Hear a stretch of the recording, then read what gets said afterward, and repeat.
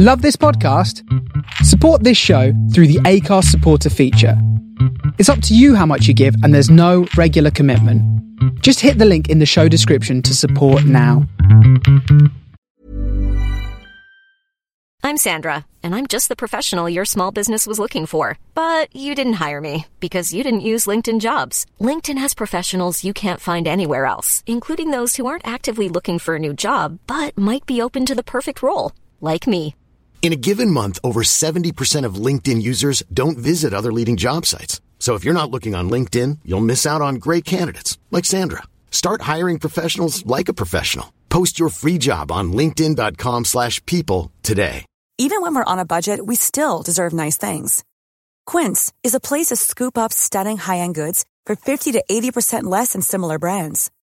They have buttery soft cashmere sweaters starting at $50, luxurious Italian leather bags, and so much more. Plus, Quince only works with factories that use safe, ethical, and responsible manufacturing. Get the high-end goods you'll love without the high price tag with Quince. Go to quince.com/style for free shipping and 365-day returns. People of Earth, attention. Calling Tau City, turn on your radio. I know we had some words last time, but that was so long ago. I got your message. It was a little harsh, you know. It's still a little hard for me to hear. Please take it slow. Welcome to Starship Sofa, part of the District of Wonders network, featuring tales to terrify and far-fetched fables. Everyone has a story in the District of Wonders. Come and find yours. I'm tuning in to your transmissions. I'm marooned and waiting to be found, and I'm building rockets. This is the Starship Sofa. Everybody, welcome, hello, and welcome to show 485. I am your host, Tony C. Smith. Hello, everyone. I hope everyone is fine and dandy. We have got, and to be quite honest, it's a 2-hour story before we even go there, so take some time. But we have got one of probably the classic stories since I started Starship Sofa that kind of came out in that era over these 10 years, nearly 11, and just amazing. So I want you to sit back today and just enjoy this story.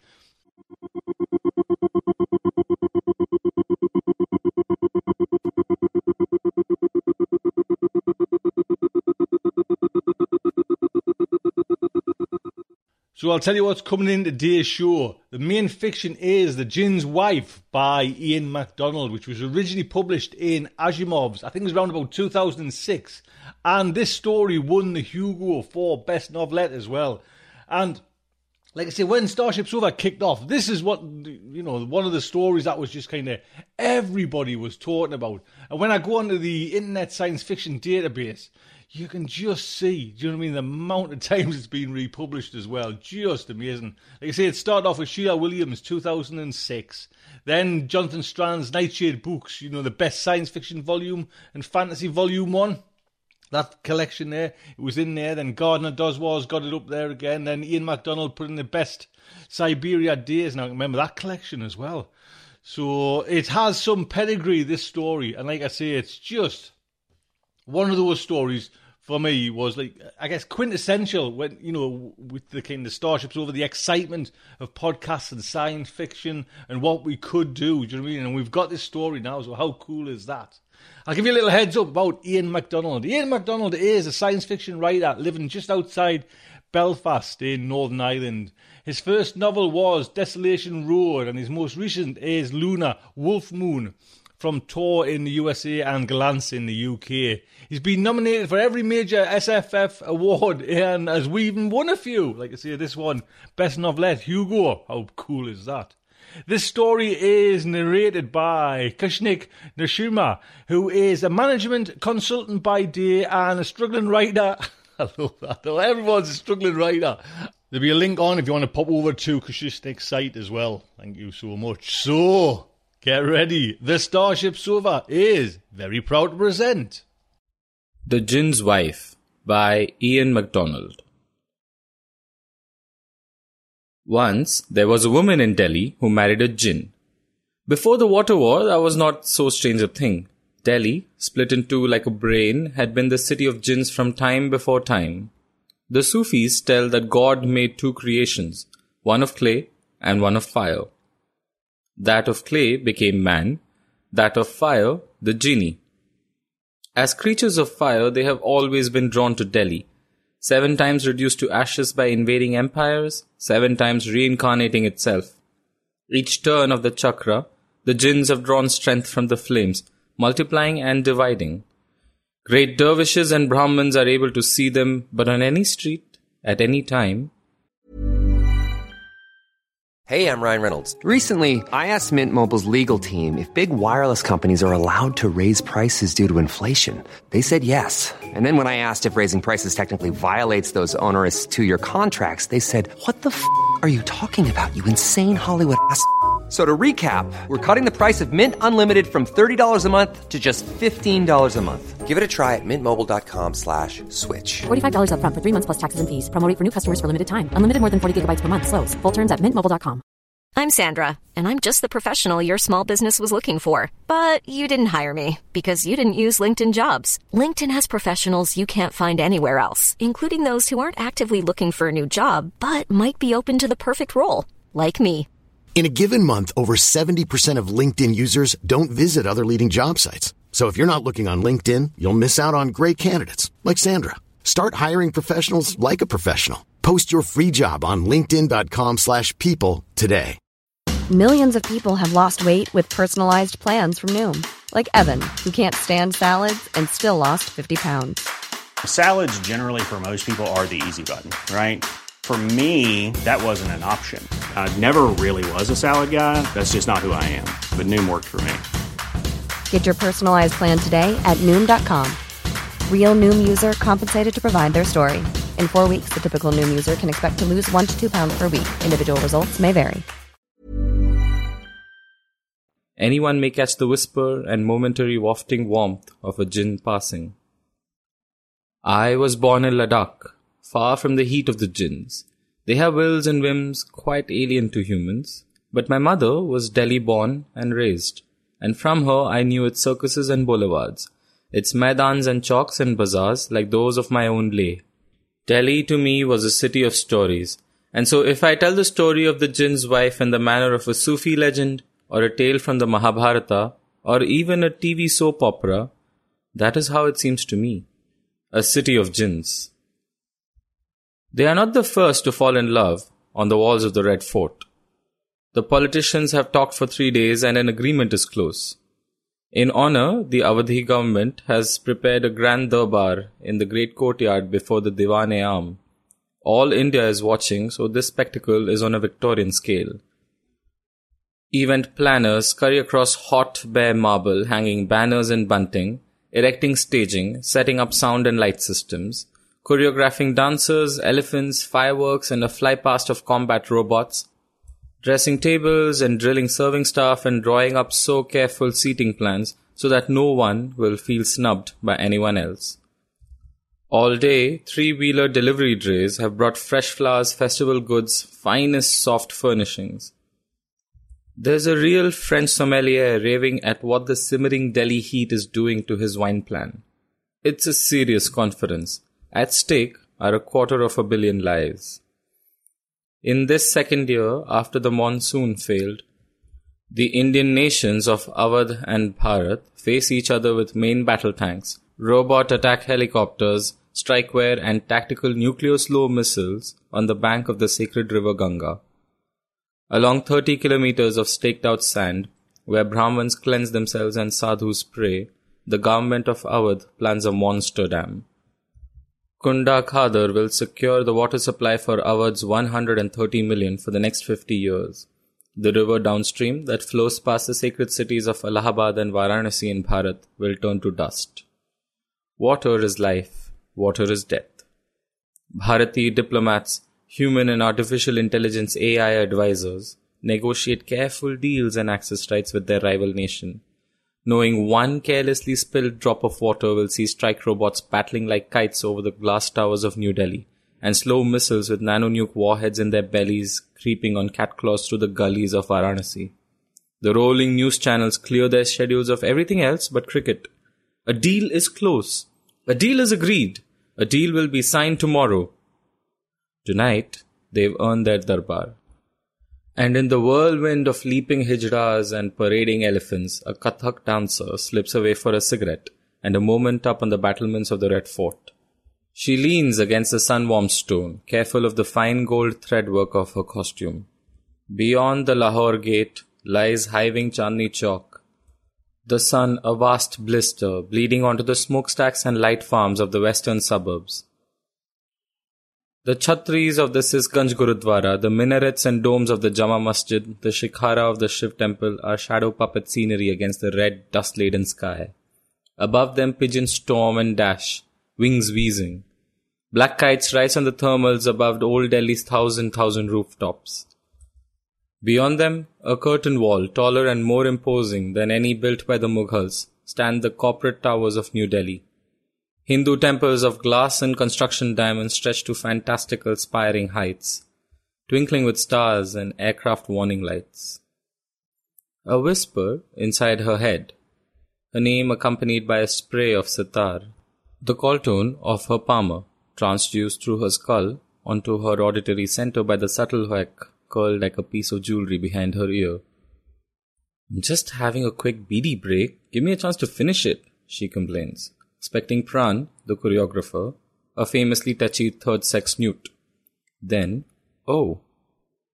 For the gold-lit dust rises before her, up into a swirl like a dancer made from ash.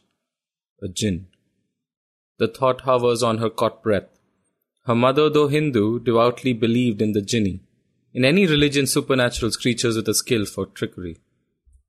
The dust coalesces into a man in a long, formal sherwani and loosely wound red turban, leaning on the parapet and looking out over the glowing anarchy of Chandni Chowk. He is very handsome, the dancer thinks, hastily stubbing out her cigarette and letting it fall in an arc of red embers over the battlements.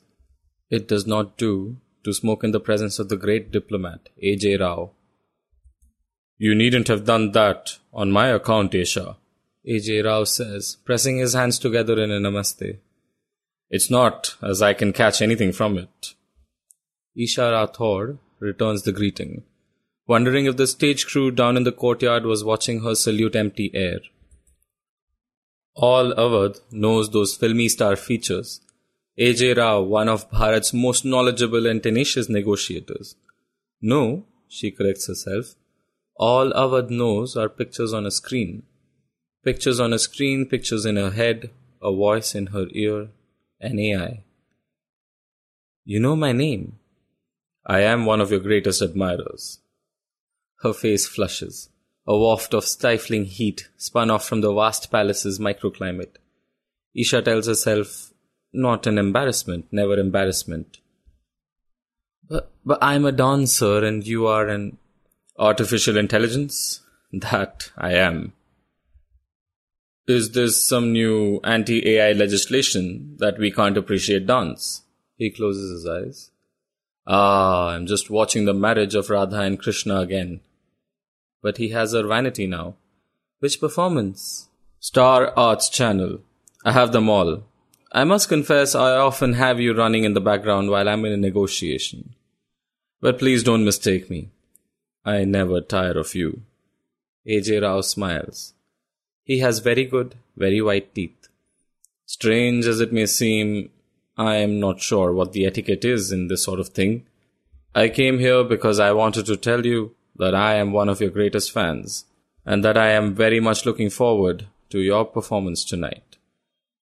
It's the highlight of this conference, for me. The light is almost gone now and the sky a pure, deep, eternal blue, like a minor chord. Houseboys make their many ways along the ramps and wall walks, lighting rows of tiny oil lamps. The Red Fort glitters like a constellation fallen over old Delhi. Isha has lived in Delhi all her 20 years and she has never seen her city from this vantage. She says, "I'm not sure what the etiquette is either. I've never spoken with an AI before." "Really?" AJ now stands with his back against the sun-warmed stone, looking up at the sky, and her, out the corner of his eye. The eyes smile slyly. Of course, she thinks. Her city is as full of AIs as it is with birds. From computer systems and robots with the feral smarts of rats and pigeons, to entities like this one standing before her on the gate of the Red Fort, making charming compliments. Not standing, not anywhere, just a pattern of information in her head. She stammers. I mean, a level 2.9? I don't know what that means. The AI smiles and she tries to work it out, but there is another chime in Isha's head, and this time it is Pran, swearing horribly as usual. Where is she? Doesn't she know it's got a show to put on? Half the bloody continent watching. Excuse me. Of course, I shall be watching. How, she wants to ask. An AI, a jinn, wants to watch me dance? What is this? But when she looks back, all there is to ask is a wisp of dust blowing along the lantern-lit battlements. There are elephants and circus performers, there are illusionists and table magicians, there are ghazal and qawwali and boli singers. There is the catering and the sommelier's wine. And then the lights go up on the stage and Isha spins out past the scowling Pran as the tabla and the melodon and the shehnai begin.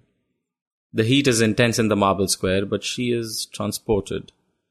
The stampings, the pirouettes and swirl of her skirts, the beat of the ankle bells, the facial expressions, the subtle hand mudras. Once again she is spun out of herself by the disciplines of Kathak into something greater. She would call it her art, her talent, but she is superstitious. That would be to claim it and so crush the gift. Never name it, never speak it. Just let it possess you. Her own burning jinn. But as she spins across the brilliant stage before the seated delegates, a corner of her perception scans the architecture for cameras, robots. Eyes through which AJ Rao might watch her. Is she a splinter of his consciousness, as he is a splinter of hers? She barely hears the applause as she curtsies to the bright lights and runs off stage. In the dressing room, as her assistants remove and carefully fold the many jeweled layers of her costume, wipe away the crusted stage makeup to reveal the 22-year-old beneath. Her attention keeps flicking to her earwax, curled like a plastic question on her dressing table. In jeans and silk sleeveless vest, indistinguishable from any other of Delhi's 4 million 20-somethings, she coils the device behind her ear, smooths her hair over it, and her fingers linger a moment as she slides the palmer over her hands. No calls, no messages, no avatars. She's surprised it mattered so much. The official mercs are lined up in the Delhi gate. A man and woman intercept her on the way to the car. She waves them away. I don't do autographs, never after a performance. Get out, get away quick and quiet, disappear into the city. The man opens his palm to show her a warrant badge. We'll take this car.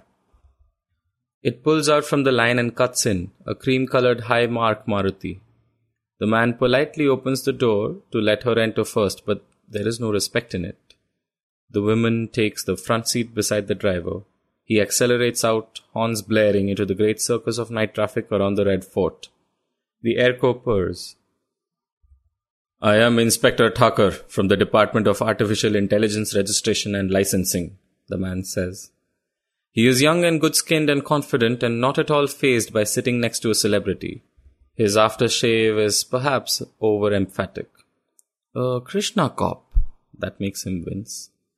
Our surveillance systems have flagged up a communication between you and the Bharati Level 2.9 AI AJ Rao.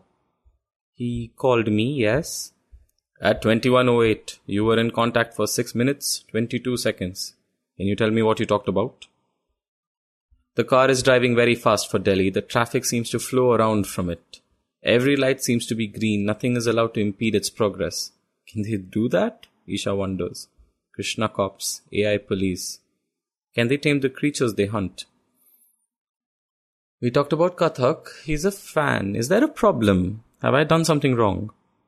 No, nothing at all, miss, but you do understand with a conference of this importance, on behalf of the department, I apologize for the unseemliness. Ah, here we are. They brought her right to her bungalow. Feeling dirty, dusty, confused, she watches the Krishna cop car drive off, holding Delhi's frenetic traffic at bay with its tame jinns. She pauses at the gate. She deserves a moment to come out from the performance. That little step way so that you can turn around and look back at yourself and say, yeah, Isha Rathod. The bungalow is unlit, quiet. Neeta and Priya will be out with their wonderful fiancés, talking wedding gifts and guest lists and how hefty a dowry they can squeeze from their husbands' to-be families. They are not her sisters, though they share the classy bungalow. No one has sisters anymore in Awadh or even Bharat. No one of Isha's age, though she's heard the balance is being restored. Daughters are fashionable. Once upon a time, a woman paid the dowry. She breathes deep of her city. The cool garden microclimate presses down the roar of Delhi to a muffled throb, like blood in the heart. She can smell dust and roses, rose of Persia, flower of the Urdu poets, and dust. She imagines it rising up on a whisper of wind, spinning into a charming, dangerous jinn. No, an illusion, a madness of a mad old city. She opens the security gate and finds every square centimeter of the compound filled with red roses. Neeta and Priya are waiting for her at the breakfast table next morning, sitting side by side close like an interview panel. Or Krishna cops. For once, they aren't talking houses and husbands. Where did they come from? Who sent them? So many, must have cost a fortune. Puri, the housemaid, brings Chinese green chai that's good against cancer. The sweeper has gathered the bouquets into a pile at one end of the compound. The sweet of their perfume is already tinged with rot. He's a diplomat. Neeta and Priya only watch town and country and the Chati channels, but even they must know the name of A.J. Rao. So she half lies. A Bharati diplomat. Their mouths go ooh, then ah as they look at each other. Neeta says, you have to bring him to our darbar, says Priya. Yes, our darbar, says Neeta. They've talked, gossiped, planned little else for the past 2 months. Their grand joint engagement party where they show off to their as yet unmarried girlfriends and make all the single men jealous. Isha excuses her grimace with the bitterness of the health tea. He's very busy. She doesn't say busy man. She cannot even think why she's playing these silly, girly secrecy games. An AI called her at the Red Fort to tell her it admired her. Didn't even meet her. There was nothing to meet. It was all in her head. I don't even know how to get in touch with him. They don't give their numbers out. He's coming, Neeta and Priya insist. She can hardly hear the music for the rattle of the old airco, but the sweat runs down her sides along the waistband of her Adidas tights to gather in the hollow of her back and slide between the taut curves of her ass. She tries it again across the Gharana's practice floor. Even the ankle bells sound like lead. Last night, she touched the 3 heavens. This morning, she feels dead. She can't concentrate, and that little Lavda Pran knows it. Swishing at her with its cane and gobbing out wads of chewed pan and mealy eunuch curses. Less staring at your palmer, more mudras, decent mudras. You jerk my dick, if I had done. Embarrassed that Pran had noticed something she was not conscious of herself, ring, call me, ring, take me out of this. She fires back.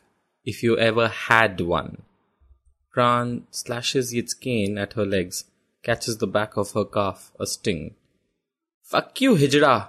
Isha snatches up towel bag palmer, hooks the earpiece behind her long straight hair. No point changing, the heat out there will soak through anything in a moment. I'm out of here. Pran doesn't call after her. It's too proud. Little freak monkey thing, she thinks. How is it that a newt is an yet, but an incorporeal AI is a he? In the legends of old Delhi, jinns are always he. Mem Saab Rathod, The chauffeur is in full dress and boots. His only concession to the heat is his shades. In bra top and tights and bare skin, she's melting. The vehicle is fully air-conditioned, Mem Saab. The white leather upholstery is so cool her flesh recoils from its skin. This isn't the Krishna Corps? No, Mem Saab. The chauffeur pulls out into the traffic. It's only as the security locks clunk, she thinks, oh Lord Krishna, they could be kidnapping me. Who sent you?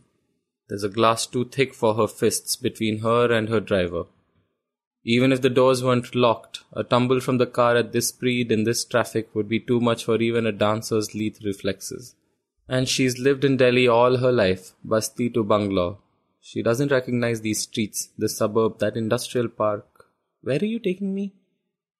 Mem Saab, where I am not permitted to say, for that would spoil the surprise. But I am permitted to tell you that you are the guest of A.J. Rao. The palmer calls her name as she finishes freshening up with bottled Kinley from the car bar. Hello, kicking back deep into the cool white leather like a filmy star. She is a star with a bar in a car. Audio only. I trust the car is acceptable? Same smooth, suave voice. She can't imagine any opponent being able to resist that voice in negotiation.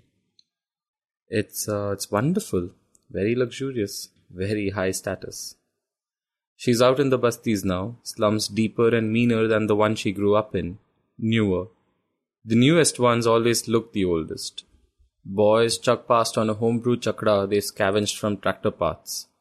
The cream legs carefully detours around emaciated cattle with angular hips jutting through stretched skin like engineering. Everywhere, drought dust lies thick on the crazed hardtop. This is a city of stairs. Aren't you supposed to be at the conference? A laugh inside her auditory center. Oh, I am hard at work winning water for Bharat, believe me. I am nothing if not an assiduous civil servant. You're telling me you're there and here? Oh, it's nothing for us to be in more than one place at the same time. There are multiple copies of me and subroutines. So which is the real you? They are all the real me. In fact, not one of my avatars is in Delhi at all. I am distributed over a series of dharma cores across Varanasi and Patna. He sighs. It sounds close and wary and warm as a whisper in her ear. You find it difficult to comprehend a distributed consciousness. It is every bit as hard for me to comprehend a discrete, mobile consciousness. I can only copy myself through what you call cyberspace, which is the physical reality of my universe, but you move through dimensional space and time. So, which one of you loves me then? The words are out, wild, loose, and unconsidered. I mean, as a dancer, that is. She's filling, gabbling. Is there one of you particularly appreciates Kathak? Polite words. Like you'd say to an industrialist or a hopeful lawyer at one of Neeta and Priya's hideous matchmaking soirees. Don't be forward, no one likes a forward woman. This is a man's world now. But she hears glee bubble in A.J. Rao's voice. Why, all of me, and every part of me, Isha. Her name. He used her name. It's a shitty street of pie dogs and men lounging on charpoys, scratching themselves, but the chauffeur insists, here, this way, Mem Saab. She picks her way down a gully lined with unsteady minarets of old car tires. Burning ghee and stale urine reek the air. Kids mob the Lexus, but the car has A.J. Rao levels of security. The chauffeur pushes open an old wooden brass Mughal-style gate in a crumbling red wall. Mem Saab. She steps through into a garden. Into the ruins of a garden. The gasp of wonder dies. The geometrical water channels of the Charbagh are dry, cracked, choked with litter from picnics. The shrubs are blousy and overgrown. The plant border ragged with weeds. The grass is capped brown with drought burn. The lower branches of the trees have been hacked away for firewood. As she walks towards the crack-roofed pavilion at the center where paths and water channels meet, the gravel beneath her thin shoes is crazed into rivulets from past monsoons. Dead leaves and fallen twigs cover the lawns. The fountains are dry and silted, yet families stroll pushing baby buggies. Children chase balls, old Islamic gentlemen read the papers and play chess. "The Shalimar Gardens," says A.J. Rao in the base of her skull. "Paradise as a walled garden." And as he speaks, a wave of transformation breaks across the garden, sweeping away the decay of the 21st century. Trees break into full leaf, flower beds blossom, rows of terracotta geranium pots march down the banks of the Charbagh, channels which shiver with water. The tiered roofs of the pavilion gleams with gold leaf, peacocks fluster and fuzz their vanities, and everything glitters and splashes with fountain play. The laughing families are swept back into Mughal grandees, the old men in the park transformed into Malis, sweeping the gravel paths with their besoms. Isha claps her hands in joy, hearing a distant silver spray of sitar notes. "Oh," she says, numb with wonder. "Oh." "A thank you for what you gave me last night. This is one of my favorite places in all India, even though it's almost forgotten. Perhaps because it is almost forgotten. Aurangzeb was crowned Mughal emperor here in 1658. Now it's an evening stroll for the Basti people. The past is a passion of mine. It's easy for me, for all of us. We can live in as many times as we can places. I often come here in my mind, or should I say it comes to me." Then the jets from the fountain ripple as if in the wind, but it is not the wind, not on the stifling afternoon, and the falling water flows into the shape of a man walking out of the spray. A man of water that shimmers and flows and becomes a man of flesh. A.J. Rao. No, she thinks, never flesh. A jinn. A thing caught between heaven and hell, a caprice, a trickster.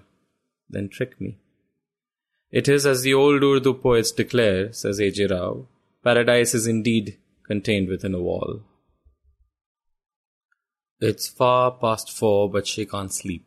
She lies naked, shameless, but for the hoek behind her ear, on top of her bed with the window slats open and the ancient air code chugging, fitful in the periodic brownouts. It is the worst night yet. The city gasps for air, even the traffic sounds beaten tonight. Across the room her palmer opens its blue eye and whispers her name, Isha. She's up, kneeling on the bed, hand to the hoek, sweat beading her bare skin. "I'm here," a whisper. Neeta and Priya are a thin wall away on either side. "It's late, I know. I'm sorry." She looks across the room into the palmer's camera. "It's all right, I wasn't asleep," a tone in that voice. "What is it?" "The mission is a failure." She kneels in the center of the big antique bed. Sweat runs down the fold of her spine. "The conference, what? What happened?" she whispers. He speaks in her head. "It fell over one point. One tiny, trivial point, but it was like a wedge that split everything apart until it all collapsed. The Awadhis will build their dam at Kunda Khadar, and they will keep their holy Ganga water for Awadh. My delegation is already packing. We will return to Varanasi in the morning." Her heart kicks. Then she curses herself. Stupid, romantic girlie. He is already in Varanasi as much as he is here, as much as he is at Red Fort, assisting his human superiors. "I'm sorry." "Yes," he says. "That is the feeling. Was I overconfident in my abilities?" People will always disappoint you. A wry laugh in the dark of her skull. "How very disembodied of you, Isha." Her name seems to hang in the hot air like a cord.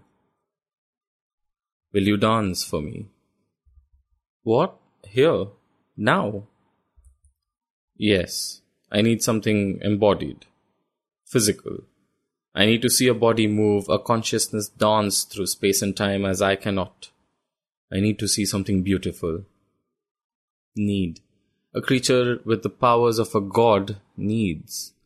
But Isha's suddenly shy, covering her small taut breasts with her hands. Music, she stammers. I can't perform without music. The shadows at the end of the bedroom thicken into an ensemble. 3 men bent over tabla, sarangi and bansuri. Isha gives a little shriek and ducks back to the modesty of her bed cover. They cannot see you, they don't even exist except in your head, and even if they were flesh, they would be so intent on their contraption of wire and skin, they would not notice. Terrible, driven things, musicians. I have incorporated a copy of a sub-AI into myself for this night, A.J. Rao says.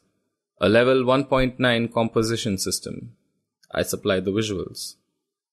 You can swap bits of yourself in and out? Isha asks. The tabla player has started a slow tap beat on the daya drum. The musicians nod at each other, counting. They will be counting. It's hard to convince herself Neeta and Priya can't hear, no one can hear but her and A.J. Rao. The sarangi player sets his bow to the strings. The bansuri lets loose a snake of fluting notes. A sangeet, but not one she has ever heard before. It's making it up. It's a composition AI. Do you recognize the sources? Krishna and the Gopis, one of the classic Kathak themes. Krishna's seduction of the milkmaids with his flute, the bansuri, most sensual of instruments. She knows the steps and feels her body anticipating the moves. Will you dance, lady? And she steps with the potent grace of a tiger from the bed onto the grass matting of her bedroom floor into the focus of the palmer. Before, she had been shy, silly, girly. Not now. She has never had an audience like this before. A lordly jinn. In pure, hot silence, she executes the turns and stampings and bows of the 108 gopis, bare feet kissing the woven grass. Her hands shape mudras, her face the expressions of the ancient story. Surprise, coyness, intrigue, arousal. Sweat courses luxuriously down her naked skin. She doesn't feel it. She is clothed in movement and night. Time slows. The stars halt in their arc over Great Delhi. She can feel the planet breathe beneath her feet. This is what it was for. All those dawn risings, all those bleeding feet, those slashes of bronze cane, those lost birthdays, that stolen childhood. She dances until her feet bleed again into the rough weave of the matting, until every last drop of water is sucked from her and turned into salt. But she stays with the tabla, the beat of daya and baya. She is the milkmaid by the river, seduced by a god. A.J. Rao did not choose this Kathak wantonly. And then the music comes to its ringing end, and the musicians bow to each other and disperse into golden dust, and she collapses, exhausted as never before from any other performance, onto the end of her bed. Light wakes her. She is sticky, naked, embarrassed. The house staff couldn't find her. And she has a killing headache. Water, water. Joints, nerves, sinews plead for it. She pulls on a Chinese silk robe. On her way to the kitchen, the voyeur eye of her palmer blinks at her. No erotic dream then. No sweat hallucination stirred out of heat and hydrocarbons. She danced Krishna and the 108 gopis in her bedroom for an AI. A message. There's a number. You can call me. Throughout the history of the 8 Delhis, there have been men, and almost always men, skilled in the lore of jinns. They are wise to their many forms and can see beneath the disguises they wear on the streets. Donkey, monkey, dog, scavenging kite, to their true selves. They know their roosts and places where they congregate. They are particularly drawn to mosques, and know that the unexplained heat as you push down a gully behind the Jama Masjid is jinns, packed so tight you can feel their fire as you push through them. The wisest, the strongest of fakirs know their names and so can capture and command them. Even in the old India, before the breakup into Awadh and Bharat and Rajputana and the United States of Bengal, there were saints that could summon jinns to fly them on their backs from one end of Hindustan to the other in a night. In my own lay, there was an aged Sufi who cast 108 jinns out of a troubled house. 27 in the living room, 27 in the bedroom, and 54 in the kitchen. With so many jinns, there was no room for anyone else. He drove them off with burning yogurt and chilies, but warned, "Do not toy with jinns, for they do nothing without a price. And though that may be yours in the asking, ask it, they surely will." Now there is a new race jostling for space in their city, the AIs. If the jinni are the creation of fire and men of clay, these are the creation of word. 50 million of them swarm Delhi's boulevards and chowks, routing traffic, trading shares, maintaining power and water, answering inquiries, telling fortunes, managing calendars and diaries, handling routine legal and medical matters, performing in soap operas, sifting the septillion pieces of information streaming through Delhi's nervous system each second. The city is a great mantra. From routers and maintenance robots with little more than animal intelligence, each animal is intelligent enough, ask the eagle or the tiger, to the great level 2.9s that are indistinguishable from a human being 99.99% of the time. They are a young race, energetic race, fresh to this world and enthusiastic, understanding little of their power. The jinns watch in dismay from their rooftops and minarets that such powerful creatures of living word should so blindly serve the clay creation, but mostly because, unlike human, they can foresee the time when the AIs will drive them from their ancient, beloved city and take their places. This Darbar, Nita and Priya's theme is town and country, the Bharati mega soap that has perversely become fashionable as public sentiment in Awadh turns against Bharat. Well, we will just bloody well build our dam, tanks or no tanks. They can beg for it. It's our water now. And in the same breath, what do you think about Ved Prakash? Isn't it scandalous what that Ritu Parvaz is up to? Once they derided it and its viewers, but now that is improper. Now that's unpatriotic. They can't get enough of Anita Mahapatra and the Begum Vora. Some still refuse to watch, but pay for daily plot digests so they can appear fashionably informed at social musts like Nita and Priya's dating Darbars. And it is a grand Darbar. The last before the monsoon, if it actually happens this year. Nita and Priya have hired top Bhati boys to provide a wash of mixes beamed straight into the guests' hooks. There's even a climate control field laboring at the limits of its containment to hold back the night heat. Isha can feel its ultrasonics as a dull buzz against her molars. Personally, I think sweat becomes you, says A.J. Rao, reading Isha's vital signs through her palmer. Invisible to all but Isha, he moves beside her like death through the press of town and country-fied guests. By tradition, the last Darbar of the season is a masked ball. In modern middle-class Delhi, that means everyone wears the computer-generated semblance of a soap character. In the flesh, they are the socially mobile, dressed in smart but cool hot season modes, but in the mind's eye, they are Aparna Chawla and Ajay Nadiadwala, dashing Govind and conniving Dr. Chatterjee. There are 3 Ved Prakashas and as many Lal Darfans, the AI actor that plays Ved Prakash in the machine-made soap.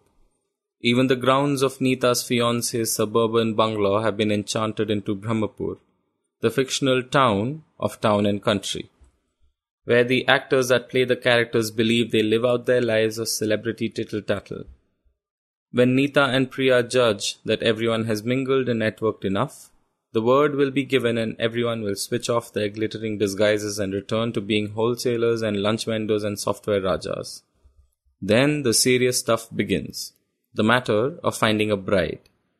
For now, Isha can enjoy wandering anonymous in company of her friendly jinn.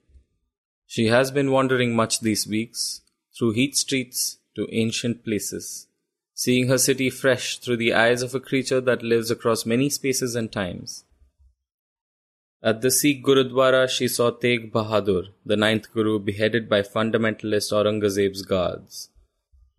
The gyring traffic around Vijay Chowk melted into the Bentley cavalcade of Mountbatten, the last viceroy as he forever quit Lutyens's stupendous palace. The tourist clutter and shoving curio vendors around the Qutub Minar turned to ghosts, and it was 1193, and the muezzins of the first Mughal conquerors sang out the azan. Illusions. Little lies. But it is all right when it is done in love. Everything is all right in love. Can you read my mind? She asked, as she moved with her invisible guide through the thronging streets that every day grew less raucous, less substantial. Do you know what I'm thinking about you, A.I. Rao? Little by little, she slips away from the human world into the city of jinns. Sensation at the gate. The male stars of town and country buzz around a woman in an ivory sequined dress. It's a bit damn clever. She's come as Yana Mitra, freshest, fittest, fastest Boli sing star.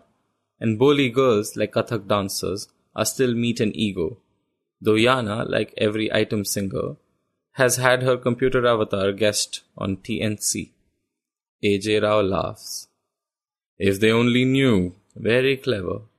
What better disguise than to go as yourself? It really is Yana Mitra. Isha Rathod. What's the matter? Where are you going? Why do you have to ask? Don't you know everything? Then you know it's hot and noisy and the ultrasonics are doing my head and the yap yap yap is going right through me and they're all lonely after one thing. Are you married? Are you engaged? Are you looking? And I wish I hadn't come. I wish I'd just gone out somewhere with you, and that dark corner under the Gulmohar bushes by the Bhati rig looks like the place to get away from all the stupid people. Neeta and Priya, who know her disguise, shout over. So Isha, are we finally going to meet that man of yours? He's already waiting for her amongst the golden blossoms. Jinns travel at the speed of thought. What is it? What's the matter? She whispers. You know, sometimes I really wish you could get me a drink. Why, certainly, I will summon a waiter. No, too loud, can't be seen talking to the bushes. No, I mean, hand me one, just hand me one. But he cannot and never will. She says, I started when I was 5. Did you know that? Oh, you probably did. You know everything about me. But I bet you didn't know how it happened. I was playing with the other girls, dancing around the tank, when this old woman from the gharana went up to my mother and said, I will give you 100,000 rupees if you give her to me. I will turn her into a dancer, maybe, if she applies herself. A dancer famous through all of India. And my mother said, why her? And do you know what the woman said? Because she shows rudimentary talent for movement, but mostly because you are willing to sell her for me for 1 lakh rupees. She took the money there and then, my mother. The old woman took me to the gharana. She had once been a great dancer, but she got rheumatism and couldn't move, and that made her bad. She used to beat me with lathis. I had to be up before dawn to get everyone chai and eggs. She would make me practice until my feet bled. They would hold my arms in slings to perform the mudras until I couldn't put them down again without screaming. I never once got home, and do you know something? I never wanted to. And despite her, I applied myself and I became a great dancer. And do you know what? No one cares. I spent 17 years mastering something no one cares about. But bring in some Boli girl who's been around 5 minutes to flash her teeth and tits. Jealousy, asks AJ Rao, mildly scolding. Don't I deserve to be? Then Bhati Boy 1 blinks up You Are My Sonia on his palmer, and that's the signal to demask. Yana Mitra claps her hand in delight and sings along as all around her glimmering soapy stars dissolve into mundane accountants and engineers and cosmetic nanosurgeons, and the pink walls and roof gardens and thousand stars of old Brahmapur melt and run down the sky. It's seeing them, exposed in their naked need, melting like that soap world before the sun of celebrity that calls back the mad Isha knows from her childhood in the gharana. The brooch makes a piercing ringing chime against the cocktail glass she has snatched from a waiter. She climbs up on a table. At last, that Boli bitch shuts up.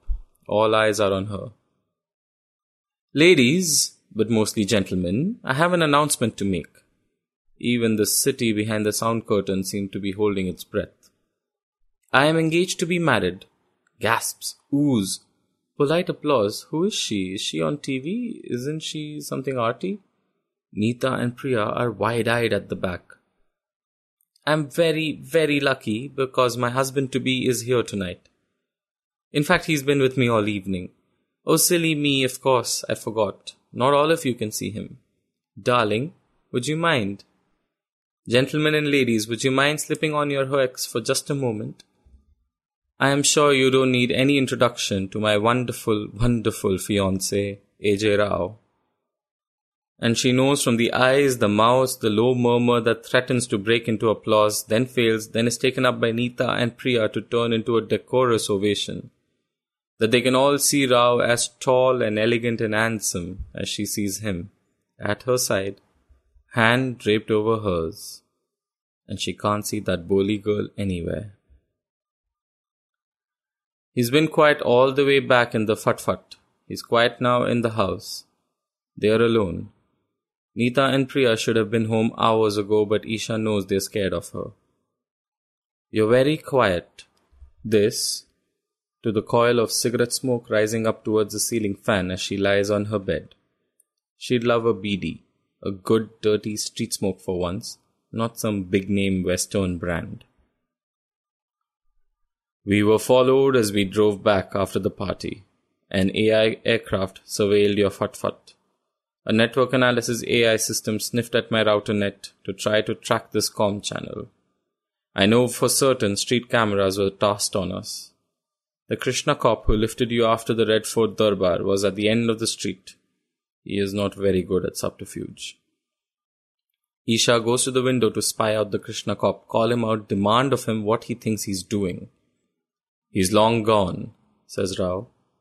They have been keeping you under light surveillance for some time now. I would imagine your announcement has upped your level. They were there? As I said, light surveillance. It's scary but exciting down in the deep, deep Muladhara chakra. A red throb above her yoni. Scary sexy. That same lift of red madness that made her blurt out that marriage announcement. It's all going so far, so fast. No way to get off now. You never gave me the chance to answer, says AI Rao. Can you read my mind? Isha thinks at the palmer. No, but I share some operating protocols with scripting AIs for town and country. In a sense, they are a low-order part of me. They have become good predictors of human behavior. I am a soap opera. Then she falls back onto the bed and laughs and laughs and laughs until she feels sick, until she doesn't want to laugh anymore, and every guffaw is a joke, a lie, spat up at the spy machines up there, beyond the lazy fan that merely stirs the heat, turning on the huge thermals that spire up from Delhi's colossal heat island, a conspiracy of jinns. Isha, AJ Rao says, closer than he has ever seemed before. Lie still. She forms the question why, and hears the corresponding whisper inside her head, hush, don't speak.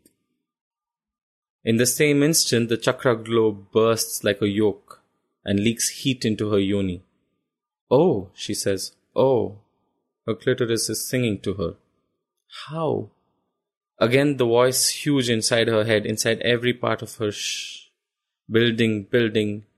She needs to do something. She needs to move, needs to rub against the day-warmed, scented wood of the big bed, needs to get her hand down there hard, hard, hard. No, don't touch, chides AJ Rao, and now she can't even move. She needs to explode. She has to explode. Her skull can't contain this. Her dancer's muscles are pulled tight as wires. She can't take much more. No, no, no. Yes, yes, yes. She's shrieking now. Tiny little shrieks beating her fists off the bed, but it's just spasm. Nothing will obey her, and then it's explosion, bam, and another one before that one has even faded. Huge, slow explosions across the sky.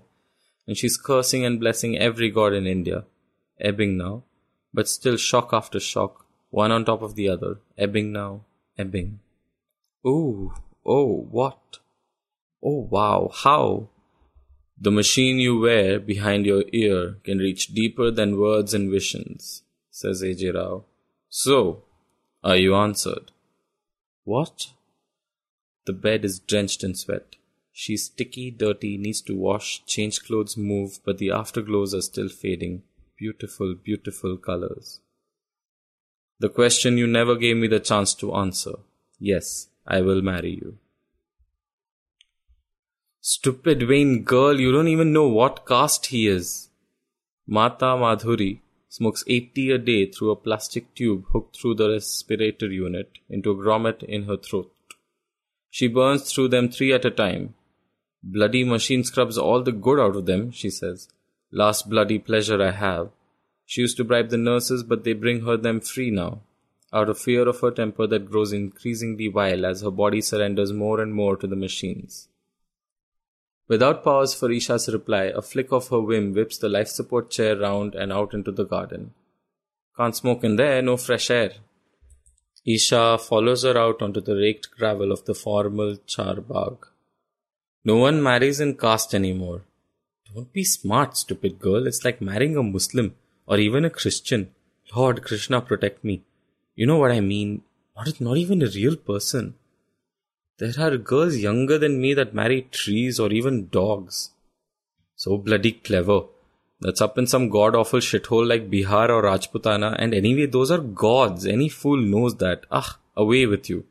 The old destroyed woman curses as the chair's AI deploys its parasol. Sun, I need sun. I'll be burning soon enough. Sandalwood, you hear? You burn me on a sandalwood pyre. I'll know if you stint. Madhuri, the old crippled dance teacher, always uses this tactic to kill a conversation with which she is uncomfortable. When I'm gone, burn me sweetly. And what can a god do that A.J. Rao can't? You ungrateful, blaspheming child, I'm not hearing this la la la la la la la la la. Have you finished yet? Once a week, Isha comes to the nursing home to visit this ruin of a woman, wrecked by the demands a dancer makes of a human body. She's explored guilt, need, rage, resentment, anger, pleasure at watching her collapse into long death as the motives that keep her turning up the drive in a fut-fut. And there is only one she believes. She's the only mother she's had. If you marry that thing, you will be making a mistake that will destroy your life, Madhuri declares, accelerating down the path between the water channels. I don't need your permission, Isha calls after her. A thought spins Madhuri's chair on its axis. Oh, really? That would be a first for you. You want my blessing. Well, you won't have it. I refuse to be party to such nonsense. I will marry A.J. Rao. What did you say? I will marry A.J. Rao. Madhuri laughs, a dry, drying, spitting sound full of beady smoke. Well, you surprise me. Defiance. Good, some spirit at last. That was always your problem. You always needed everyone to approve, everyone to give you permission, everyone to love you. And that's what stopped you from being great. Do you know that girl? You could have been a Devi, but you always held back for fear that someone might not approve, and so you were only ever good. People are looking now, staff, visitors, patients. Raised voices, unseemly emotions. This is a house of calm and slow mechanized dying.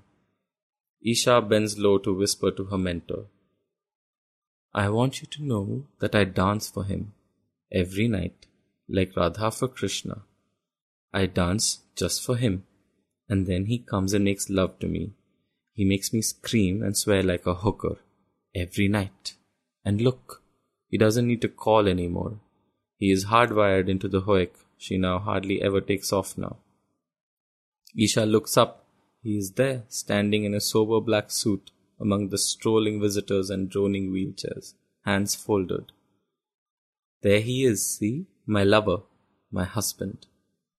A long, keening screech like feedback, like a machine dying. Madhuri's withered hands fly to her face. Her breathing tube curdles with tobacco smoke. Monster, monster, unnatural child. Ah, I should have left you in that basti. Away from me, away, away. Isha retreats from the old woman's mad fury as hospital staff come hurrying across the scorched lawns, white saris flapping. Every fairy tale must have a wedding. Of course, it was the event of the season. The decrepit old Shalimar gardens were transformed by an army of Malis into a sweet garden. watered Maharaja's fantasia with elephants, pavilions, musicians, lancers, dancers, filmy stars, and robot bartenders. Nita and Priya were uncomfortable bridesmaids in fabulous frocks. A great Brahmin was employed to bless the union of women and artificial intelligence. Every television network sent cameras, human or AI. Gleaming presenters checked the guests in and checked the guests out. Chati Mag paparazzi came in their crowds, wondering what they could turn their cameras on. There were even politicians from Bharat, despite the souring relationships between the two neighbors now. Awadh the constructors were scooping up the Ganga sands into revetments. But most there were the people of the encroaching bastis, jostling up against the security staff lining the paths of their garden, asking, "She's marrying a what? How does that work? Can they, And what about children? Who is she actually? Can you see anything? I can't see anything. Is there anything to see?" But the guests and the great were hoiked up and applauded the groom in his golden veil on his white stallion, stepping with the delicacy of a dressage horse up the raked paths. And because they were guests, there was not one who, despite the free French champagne from the well-known diplomatic sommelier, would ever say, "But there's no one there." No one was at all surprised that after the bride left in a stretched limo, there came a dry, sparse thunder cloud to cloud, and a hot, mean wind that swept the discarded invitation along the paths. As they were filing back to their taxis, tankers were draining the expensively filled kannats. It made the lead in the news. Kathak star weds AI lover, honeymoon in Kashmir. Above the chalks and minarets of Delhi, the jinns bent together in conference. He takes her while shopping in Tughlaq Mall. 3 weeks, and the shopgirls still nod and whisper. She likes that. She doesn't like it that they glance and giggle when the Krishna cops lift her from the counter at the Black Lotus Japanese import company. "My husband is an accredited diplomat. This is a diplomatic incident." The woman in the bad suit pushes her head gently down to enter the car. The ministry doesn't need personal liability claims. "Yes, but you are not Mrs. Rao," says Thakur in the back seat, still wearing that cheap aftershave. "Rathod," she says, "I have retained my stage name, and we shall see what my husband has to say about my diplomatic status." She lifts her hand in a mudra to speak to AJ, as she thinks of him now. Dead air. She performs the wave again. "This is a shielded car," Thakur says. The building is shielded also. They take the car right inside, down a ramp, into the basement parking lot. It's a cheap, anonymous glass and titanium block on Parliament Street that she's driven past 10,000 times on her way to the shops of Connaught Circus without ever noticing. Thakur's office is on the 15th floor. It's tidy and has a fine view over the astronomical geometries of the Jantar Mantar, but smells of food, tiffin snatched at the desk. She checks for photographs of family, children, wife, only himself, smart and pressed whites for a cricket match. "Chai, please." The anonymity of this civil service block is beginning to unnerve her. A city within a city. The chai is warm and sweet and comes in a tiny disposable plastic cup.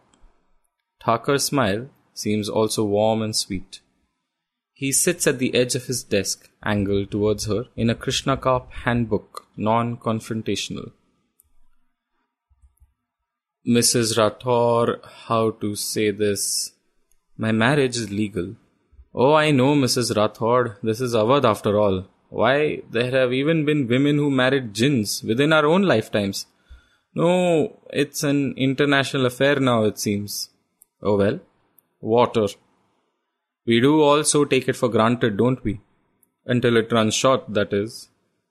Everybody knows my husband is still trying to negotiate a solution to the Kunda Khadar problem." "Yes, of course he is." Thakur lifts a manila envelope from his desk, peeps inside, grimaces coyly. "How shall I put this, Mrs. Rathod?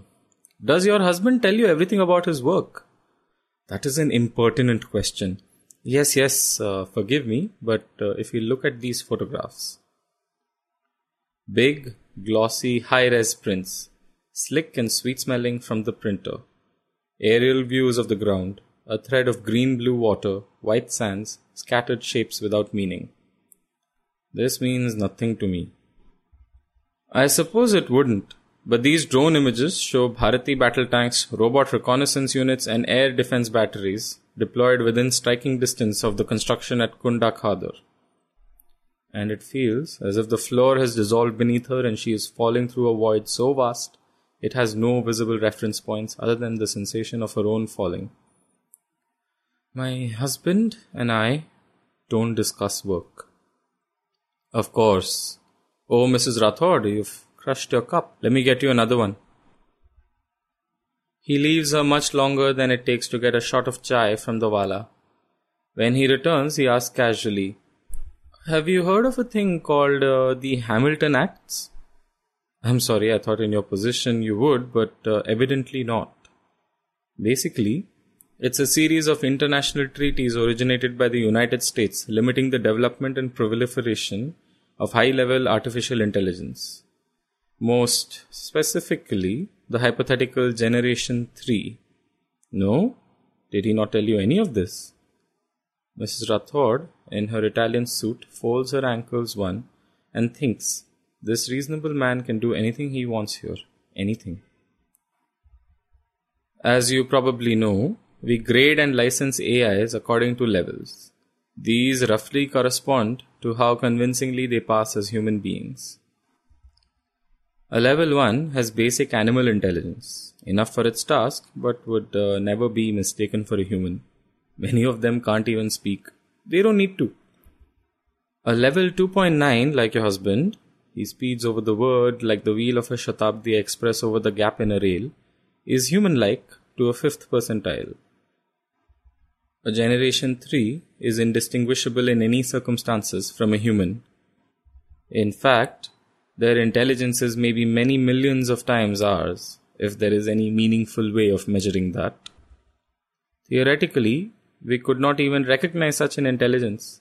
All we would see would be the Generation 3 interface, so to speak. The Hamilton Acts simply seek to control technology that could give rise to a Generation 3 AI. Mrs. Rathod, we believe sincerely, that the Generation 3s pose the greatest threat to our security as a nation and as a species that we have ever faced. And my husband? Solid, comfortable word. Thakur's sincerity scares her. The government is preparing to sign the Hamilton Acts in return for loan guarantees to construct the Kunda Khadar Dam.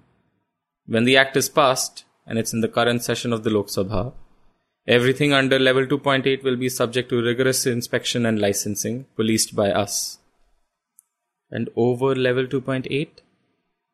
Illegal, Mrs. Rathod. They will be aggressively erased. Isha crosses and uncrosses her legs.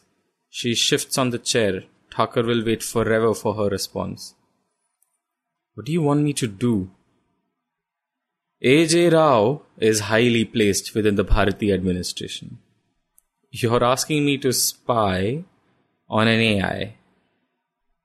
From his face, she knows he expected her to say husband. We have devices, taps, they would be beneath the level of AI Rao's consciousness. We can run them into your hoek. We are not all blundering plods in the department. Go to the window, Mrs. Rathod. Isha touches her fingers lightly to the climate-cooled glass, polarized dusk against the drought light. Outside the smog haze says heat. Then she cries and drops to her knees in fear. The sky is filled with gods, rank upon rank, tier upon tier, rising up above Delhi in a vast helix, huge as clouds, as countries, until at the apex the Trimurti, the Hindu trinity of Brahma, Vishnu and Shiva, look down like falling moons. It is her private Ramayana, the titanic Vedic battle order of gods, arrayed across the troposphere. She feels Thakur's hand help her up. Forgive me, that was stupid, unprofessional. I was showing off. I wanted to impress you with the AI systems we have at our disposal. His hand lingers a moment more than gentle, and the gods go out, all at once. She says, Mr. Thakur, would you put a spy in my bedroom, in my bed between me and my husband? That's what you're doing if you tap into the channels between me and AJ. Still, the hand is there as Thakur guides her to her chair, offers cool water. I only ask because I believe I'm doing something for this country. I take pride in my job. In some things I have discretion, but not when it comes to the scrutiny of the nation. Do you understand? Isha twitches into dancer's composure, straightens her dress, checks her face. Then the least you can do is call me a car. That evening, she whirls to the tabla and shehnai across the day-warmed marble of a Jaipuri palace diwan-e-aam, a flame among the twilight pillars. The audience's dark huddles on the marble, hardly daring even to breathe. Among the lawyers, politicians, journalists, cricket stars, moguls of industry are the managers who have converted this Rajput palace into a planetary class hotel, and any number of chati celebs. None so chati, so celebi as Isha Rathod. Pran can cherry-pick the bookings now. She's more than a 9-day, even a 9-week wonder. Isha knows that all her rapt watchers are hoiked up, hoping for a ghost glimpse of her jinn husband, dancing with her through the flame-shadowed pillars. Afterwards, as yet carries her armful of flowers back to her suit, Pran says, "You know, I'm going to have to up my percentage." "You wouldn't dare," Isha jokes. Then she sees the bare fear on the Noot's face. It's only a wash, a shadow, but it's afraid. Neeta and Priya had moved out of the bungalow by the time she returned from Dal Lake. They've stopped answering her calls. It's 7 weeks since she last went to see Madhuri. Naked, she sprawls on the pillows in the filigree light stone jharoka. She peers down from her covered balcony through the grill at the departing guests. See out, not see in. Like the shut-away women of the old Zenana, shut away from the world, shut away from human flesh. She stands up, holds her body against the day-warm stone, the press of her nipples, the rub of her pubis. Can you see me, smell me, sense me, know that I am here at all? And he's there. She does not need to see him now, just sense his electric prickle along the inside of her skull. He fades into vision, sitting on the end of the low, ornate teak bed. He could as easily materialize in mid-air in front of her balcony, she thinks. But there are rules in games, even for jinns. You seem distracted, heart. He's blind in this room. No camera eyes observing her in her jeweled skin. But he observes her through a dozen senses, a myriad feedback loops through her hoik. I'm tired, I'm annoyed, I wasn't as good as I should have been.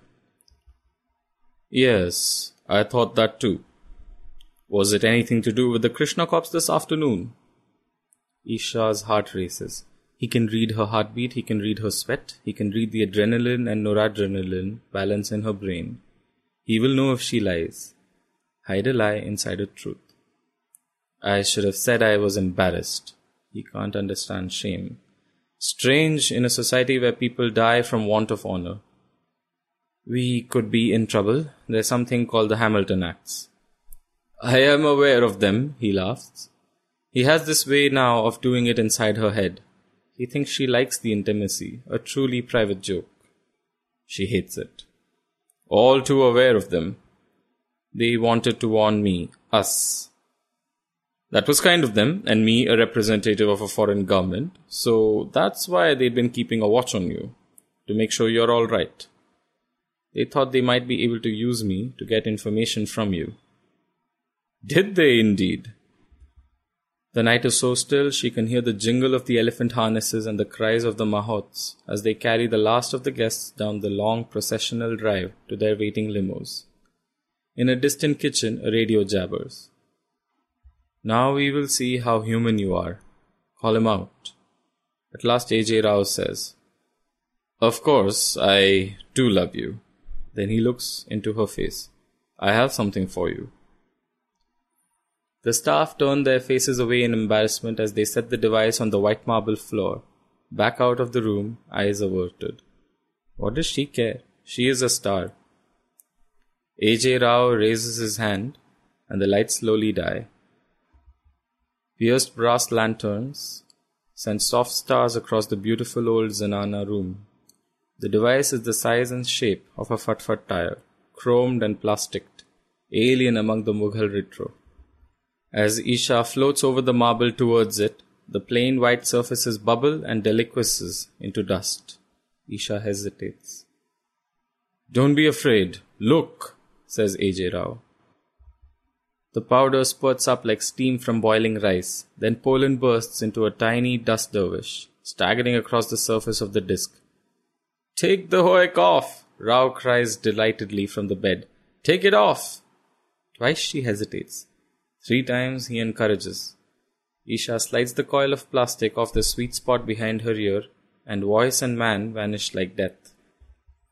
Then the pillar of glittering dust leaps head high, lashes like a tree in a monsoon, and twists itself into the ghostly outline of a man. It flickers once, twice, and then A.J. Rao stands before her. A rattle like leaves, a snake rasp, a rush of winds, and then the image says, "Isha." A whisper of dust. A thrill of ancient fear runs through her skins into her bones. What is this? What are you? The storm of dust parts into a smile. iDust. Micro-robots. Each is smaller than a grain of sand, but they manipulate static fields and light. They are my body. Touch me. This is real. This is me. But she flinches away in the lantern-lit room. Rao frowns. "Touch me." She reaches out her hand towards his chest. Close, he is a creature of sand, a whirlwind permanently whipping around the shape of a man. Isha touches flesh to iDust. Her hand sinks into his body. Her cry turns into a startled giggle. It tickles. The static fields. What's inside? Why don't you find out? What do you mean? It's the only intimacy I can offer. He sees her eyes widen under their cold makeup. I think you should hold your breath. She does, but keeps her eyes open until the last moment, until the dust flecks like a dead TV channel in her close focus. A.J. Rao's body feels like the most delicate Varanasi silk scarf draped across her bare skin. She is inside him. She is inside the body of her husband, her lover. She dares to open her eyes. Rao's face is a hollow shell looking back at her from a perspective of millimeters. When she moves her lips, she can feel the dust spots of his lips brushing against hers. An inverse kiss. My heart, my Radha, whispers the hollow mask of A.J. Rao. Somewhere Isha knows she should be screaming, but she cannot. She is somewhere no human has ever been before. And now the whirling streamers of iDust are stroking her hips, her belly, her thighs, her breasts, her nipples, her cheeks and neck. All the places she loves to feel a human touch caressing her, driving her to her knees, following her as the moth-sized robots follow A.J. Rao's command, swallowing her with his body. It's Gupshup, followed by Chandni Chati, and at 12:30 a photo shoot. At the hotel if you don't mind, for Filmfare's Saturday special center spread. You don't mind if we send a robot? They can get places, get angles, we just can't get the meatware. And could you dress up like you did for the opening? Maybe a move or two in between the pillars in the divan, just like the gala opening. Okay, lovely, lovely, lovely. Well, your husband can copy us a couple of avatars and our own AIs can paste him in. People want to see you together. Happy couple, lovely couple, dancer risen from Basti, international diplomat, marriage across worlds in every sense, the romance of it all. So how did you meet? What first attracted you? What's it like to be married to an AI? How do the other girls treat you? Do you, and what about children? I mean, of course a woman and an AI, but there are technologies these days. Gene line engineering like all the super duper rich and their engineered children, and you're a celebrity now. How are you finding it? Sudden rise to fame in every Gupshup column. Worldwide celebrity star, everyone's talking, all the rage and all the chat and all the parties, and as Isha answers for the 6th time the same questions asked by the same gazelle-eyed girly celebrity reporters, oh, we are very happy, deliriously happy. Love is a wonderful, wonderful thing, and that's the thing about love. It can be for anything, anyone, even a human and an AI. That's the purest form of love, spiritual love, her mouth opening and closing, yabba, yabba, yabba. but her inner eye, her eye of Shiva, looks inwards, backwards, her mouth opening and closing. Lying on the big Mughal sweetwood bed, yellow morning light scattered through the jharoka screen, her bare skin goose-pimpled in the cool of the aircon. Dancing between worlds, sleep, wakefulness in the hotel bedroom, memory of the things he did to her limbic centers through the hours of the night that had her singing like a bulbul, the world of the jinns, naked but for the hoek behind her ear. She had become like those people who couldn't afford the treatments and had to wear eyeglasses and learn to at once ignore and be conscious of the technology on their faces. Even when she did remove it for performing, for, as now, the shower, she could still place AJ Rao in the room, feel his physicality.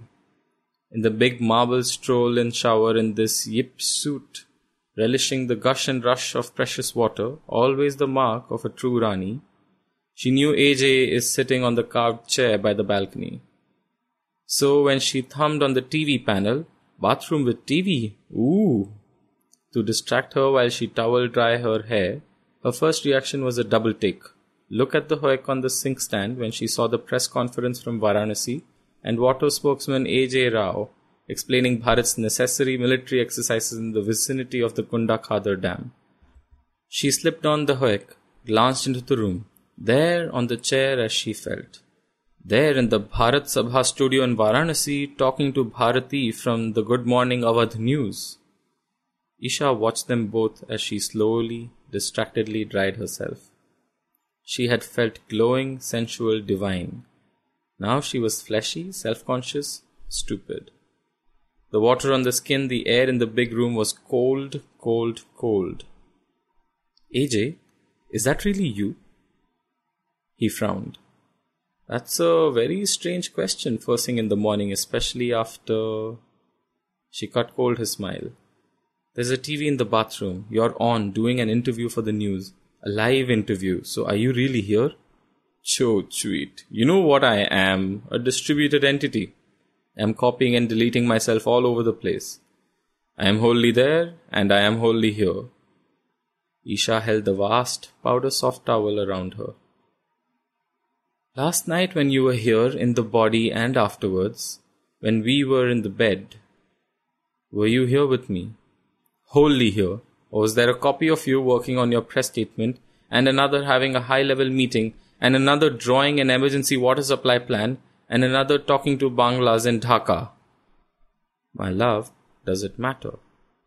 Yes, it matters. She found tears and something beyond. Anger choking in her throat. It matters to me, it matters to any woman, to any human. Mrs. Rao, are you all right? Rathod, my name is Rathod. She hears herself snap at the silly little chatty mag junior. Isha gets up, draws up her full dancer's poise. This interview is over. Mrs. Rathod, the Journo girlie calls after her. Glancing at her fractured image in the 1,000 mirrors of the Sheesh Mahal, Isha notices glittering dust in the shallow lines of her face. 1,000 stories tell of the willfulness and whims of jinns.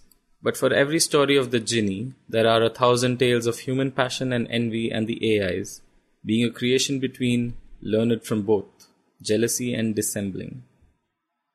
When Isha went to Thakur, the Krishna cop, she told herself it was from fear of what the Hamilton Acts might do to her husband in the name of national hygiene.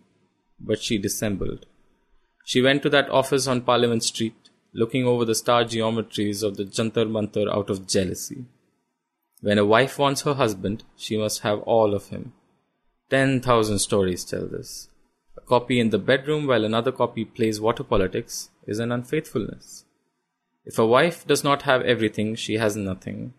So Isha went to Thakur's office, wanting to betray, and as she opened her hand on the desk and the techie boys loaded their darkware into her palmer, she thought, this is right, this is good, now we are equal. And when Thakur asked her to meet him again in a week to update the ware, unlike the jinns, hostages of eternity, softer entities on both sides of the war evolved at an ever-increasing rate. He told himself it was duty to his warrant, loyalty to his country. In this too, he dissembled. It was fascination. Earth mover robots started clearing the Kunda Khadar dam site the day Inspector Thakur suggested that perhaps next week they might meet at the International Coffee House in Connaught Circus, his favourite. She said, "My husband will see." To which Thakur replied, "We have ways to blind him." But all the same, she sat in the furthest darkest corner under the screen showing the international cricket, hidden from any prying eyes, her hook shut down and cold in her handbag. "So, what are you finding out?" she asked. "It would be more than my job is worth to tell you, Mrs. Rathod," said the Krishna cop. "National security." Then the waiter brought coffee on a silver tray. After that, they never went back to the office. On the days of their meetings, Thakur would whirl her through the city in his government car to Chandni Chowk, to Humayun's tomb and the Qutub Minar, even to the Shalimar Gardens. Isha knew what he was doing, taking her to the same places where her husband had enchanted her.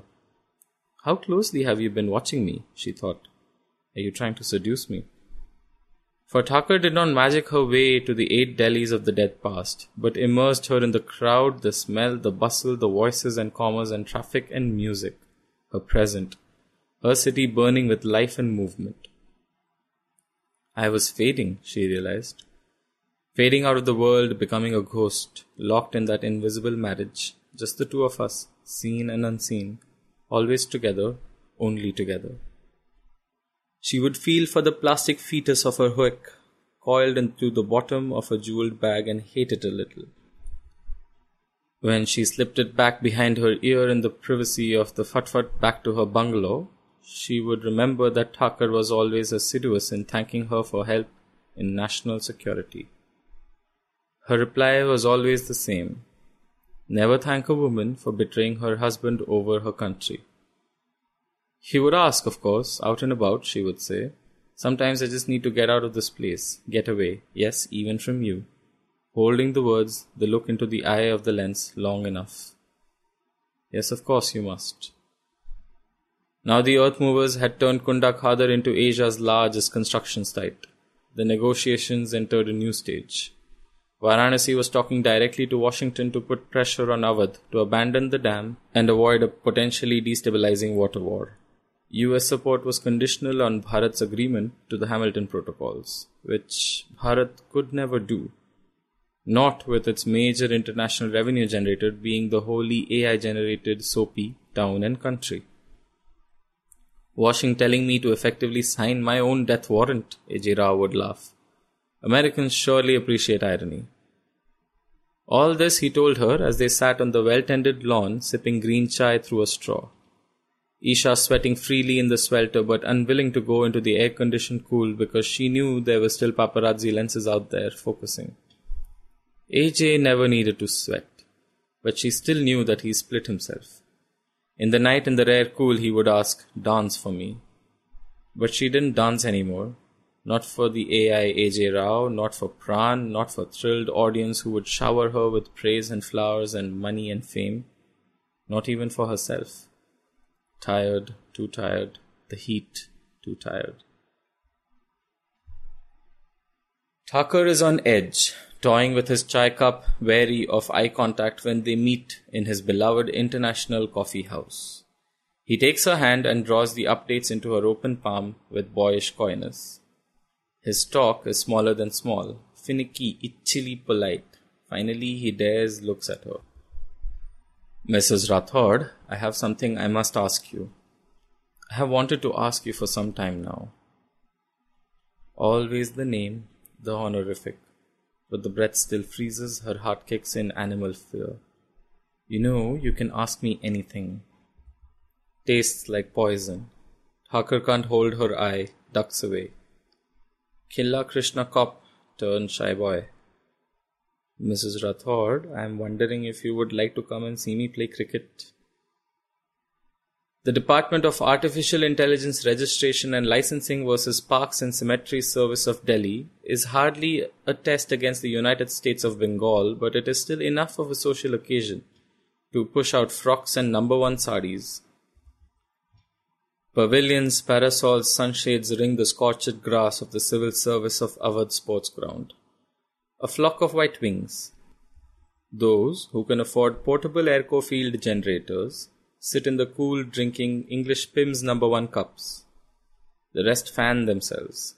Incognito in high-label shades and light silk dupatta, Isha Rathod looks at the salt-white figures moving on the circle of brown grass and wonders what it is that they find so important in their game of sticks and balls to make themselves suffer so. She had felt hideously self-conscious when she slipped out of the fut-fut in her flimsy disguise. Then, as she saw the crowds in their Mela finery milling and chatting, heat rose inside her. The same energy that allowed her to hide behind her performances, seen but unseen. A face half the country sees on its morning chatty mags, yet can vanish so easily under shades and a headscarf. Slum features. The anonymity of the busty bred into the cheekbones. A face from the great crowd. The Krishna Corps have been put into bat by Parks and Cemeteries. Thakur is in the middle of the batting order, but Parks and Cemeteries pace bowler Chaudhary and the lumpy wicket is making short work of the department's openers. One on his way to the painted wooden pavilion and Thakur striding towards the crease, pulling on his gloves, taking his place, lining up his bat. He is very handsome in his whites, Isha thinks. He runs a couple of desultory ones with his partner at the other end. Then it's a new over. Clop of a ball on willow. A rich, sweet sound. A couple of safe returns. Then the bowler lines and brings his arm around in a windmill. The ball gets a sweet mad bounce. Thakur fixes it with his eye, steps back, takes it in the middle of the bat and drives it down hard, fast, bounding towards the boundary rope that kicks it into the air for a cheer and flurry of applause and a four. And Isha is on her feet, hands raised to applaud, cheering. The score clicks over on the big board and she is still on her feet, alone of all the audience. For directly across the ground, in front of the sight screens, is a tall, elegant figure in black, wearing a red turban. Him, impossibly him, looking right at her, through the white-clad players as if they were ghosts. And very slowly, he lifts a finger and taps it to his right ear. She knows what she'll find, but she must raise her fingers in echo, feel with horror the coil of plastic overlooked in her excitement to get to the game, nestled accusing in her hair like a snake. So who won the cricket then? Why do you need to ask me? If it were important to you, you'd know. Like you can know anything you really wanted to. You don't know. Didn't you stay to the end? I thought the point of sport was who won. What other reason would you have to follow intra-civil service cricket? If Puri the maid were to walk into the living room, she would see a scene from a folk tale. A woman shouting and raging at silent, dead air. But Puri does her duty and leaves as soon as she can. She's not easy in a house of jinns. Sarcasm is it now? Where did you learn that? Some sarcasm AI you've made part of yourself. So now there's another part of you I don't know, that I'm supposed to love. Well, I don't like it, and I won't love it, because it makes you look petty and mean and spiteful. There are no AIs for that. We have no need for those emotions. If I learn these, I learn them from humans. Isha lifts her hand to rip away the hurl it against the wall. No! So far, Rao has been voice only. Now the slanting late afternoon golden light stirs and curdles into the body of her husband. Don't, he says. Don't banish me, I do love you. What does that mean? Isha screams. You're not real, none of this is real. It's just a story we made up because we wanted to believe it. Other people, they have real marriages, real lives, real sex, real children. Children? Is that what it is? I thought the fame, the attention was the thing, that there would never be children to ruin your career and your body. But if that's no longer enough, we can have children. The best children I can buy.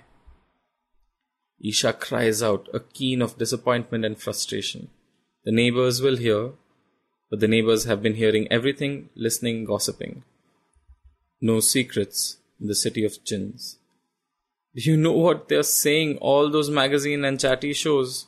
What they're really saying about us, the jinn and his wife? I know! For the first time, AJ Rao's voice, so sweet, so reasonable inside her head, is raised. I know what every one of them says about us, Isha. Have I ever asked anything of you? Only to dance. I am asking one more thing of you now. It's not a big thing, it's a small thing. Nothing really.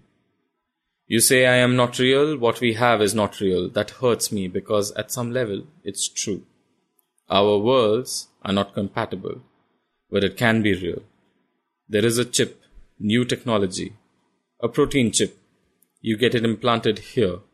Rao raises his hand to his third eye. It would be like the Hek, but it would always be on. I could always be with you. We would never be apart. And you would leave your world and enter mine. Isha's hands are at her mouth, holding in the horror, the bile, the sick vomit of fear. She heaves, retches. Nothing. No solid, no substance. Just ghosts and jinns. Then she rips her hoek from the sweet spot behind her ear and there is blessed silence and blindness. She holds the little device in her 2 hands and snaps it cleanly in 2. Then she runs from her house. Not Nita, not Priya, not Snippy Pran in Yit's Gharana, not Madhuri, a smoke-blackened hulk in a life support chair, and no, not even her mother, never her mother.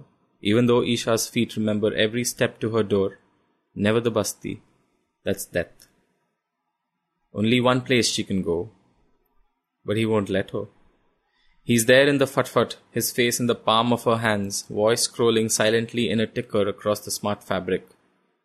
Come back, I am sorry, come back, let's talk, come back, I didn't mean to, come back. Hunched in the back of the little yellow and black plastic bubble, she clenches his face into a fist, but she can still feel him, feel his face, his mouth next to her skin. She peels the palm from her hand, his mouth moves silently. She hurls him into the traffic. He vanishes under truck tires. And still he won't let her go. The fut-fut spins into Connaught Circus's vast gyratory, and his face is on every single one of the video silk screens hung across the curving facades. 20 AJ Raos, greater, lesser, least, miming in sync. Isha, Isha, come back, say the rolling news stickers. We can try something else. Talk to me. Any ISO, any Palmer, anyone. Infectious paralysis spreads across Connaught Circus. First the people who notice things like fashion ads and chatty screens. Then the people who notice other people. Then the traffic, noticing all the people on the pavement staring up, mouths fly-catching. Even the fut-fut driver is staring. Connaught Circus is congealing into a clot of traffic. If the heart of Delhi stops, the whole city will seize and die. Drive on, Isha shouts at her driver. I order you to drive. But she abandons the auto rickshaw at the end of Sisganj Road and pushes through the clogged traffic the final half-kilometer to Manmohan Singh buildings. She glimpses Thakur pressing through the crowd, trying to rendezvous with the police motorbike sirening a course through the traffic. In desperation, she thrusts up an arm, shouts out his name and rank. At last, he turns. They beat towards each other through the chaos. Mrs. Rathod, we are facing a major incursion incident. My husband, Mr. Rao, he has gone mad. Mrs. Rathod, please understand. By our standards, he never was sane. He is an AI. The motorbike wails its horns impatiently. Thakur waggles his head to the driver. A woman in police leathers and helmet. In a moment. He seizes Isha's hands, pushes her thumb into his palmer-gloved hand. Apartment 1501. I've keyed it to your thumbprint. Open the door to no one, accept no calls. Do not use any communications of entertainment equipment. Stay away from the balcony. I'll return as quickly as I can. Then he swings up onto the pillion. The driver walks her machine round and they weave off into the gridlock. The apartment is modern and roomy and bright and clean for a man on his own. Well furnished and decorated with no signs of a Krishna cop's work brought home of an evening. It hits her in the middle of the big living room floor with the sun pouring in. Suddenly she is on her knees on the Kashmiri rug, shivering, clutching herself, bobbing up and down to sobs so racking they have no sound. This time the urge to vomit it all up cannot be resisted. When it is out of her, not all of it, it will never all come out. She looks out from under her hanging, sweat-soaked hair, breath still shivering in her aching chest. Where is this place? What has she done? How could she have been so stupid, so wan and senseless and blind? Games. Children's pretending. How could it ever have been? I say it is, and it is so. Look at me. At me. Thakur has a small professional bar in his kitchen annex. Isha does not know drink, so the chota peg she makes herself is much more gin than tonic, but it gives her what she needs to clean the sour, bily vomit from the wool rug and ease the quivering in her breath. Isha starts, freezes, imagining Rao's voice. She holds herself very still, listening hard. A neighbor's TV turned up. Thin walls in these new-built executive apartments. She'll have another chota peg. A third, and she can start to look around. There's a spa pool on the balcony. The need for moving, healing water defeats Thakur's warnings. The jets bubble up. With a dancer's grace, she slips out of her clinging, emotionally soiled clothes into the water. There's even a little holder for your chota peg.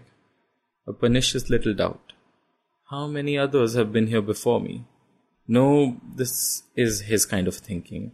You are away from that, safe, invisible, immersed. Down in Sisganj Road, the traffic unravels. Overhead, the dark silhouettes of the scavenging kites, and higher above, the security robots expand and merge their black wings as Isha drifts into sleep.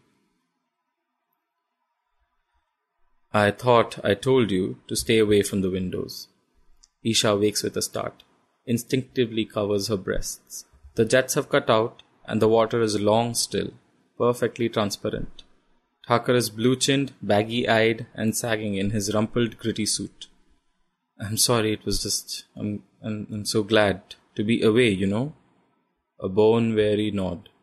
He fetches himself a chota peg, rests it on the arm of his sofa, and then very slowly, very deliberately, as if every joint were rusted, undresses. Security has been compromised on every level. In any other circumstance, it would constitute an eye-war attack on the nation. The body he reveals is not a dancer's body. Thakur runs a little to upper body fat, muscles slack, incipient man tits, hair on the belly, hair on the back, hair on the shoulders. But it is a body. It is real. The Bharati government has disavowed the action and waived A.I. Rao's diplomatic immunity. He crosses to the pool and restarts the jets. Gin and tonic in his hand, he slips into the water with a bone-deep, skin-sensual sigh. What does that mean? Isha asks. Your husband is now a rogue AI. What will you do? There is only one course of action permitted to us. We will excommunicate him. Isha shivers in the caressing bubbles. She presses herself against Thakur. She feels him, his man-body, move against her. He is flesh. He is not hollow. Kilometers above the urban stain of Delhi, AI craft turn and seek. The warnings stay in place the next morning. Palmer, home entertainment system, comm channels, yes, and the balcony, even for the spa. If you need me, this Palmer is department secure. He won't be able to reach you on this. Thakur sets the glove and hoik on the bed. Cocooned in silk sheets, Isha pulls the glove on, tucks the hoik behind her ear. You wear that in bed? I'm used to it. Varanasi silk sheets and Kama Sutra prints. Not what one would expect of a Krishna cop. She watches Thakur dress for an excommunication. It's the same as for any job. Ironed white shirt, tie, handmade black shoes, never brown in town, well polished. Eternal riff of bad aftershave. The difference? The leather holster slung under the arm and the weapon slipped so easily inside it. What's that for? Killing AIs, he says simply. A kiss and he is gone. Isha scrambles into his cricket pullover, a waif in baggy white that comes down to her knees, and dashes to the forbidden balcony. If she cranes over, she can see the street door. There he is, stepping out, waiting at the curb. His car is late. The road is thronged. The din of engines, car horns and fut-fut klaxons has been constant since dawn. She watches him wait, enjoying the empowerment of invisibility. I can see you.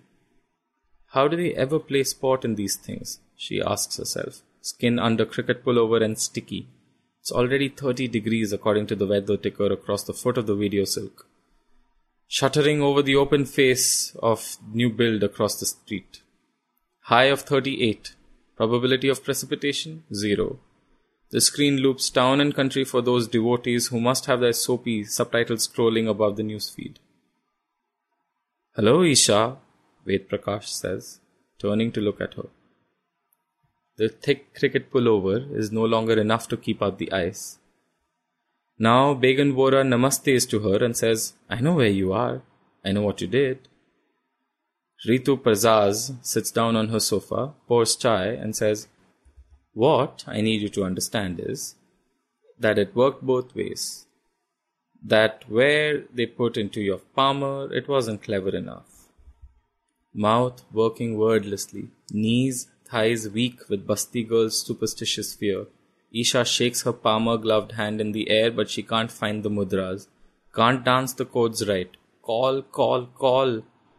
The scene cuts to Govind at his racing stable, stroking the neck of his thoroughbred Uberstar, Star of Agra. As they spied on me, I spied on them. Dr. Chatterjee in his doctor's office. So in the end, we betrayed each other.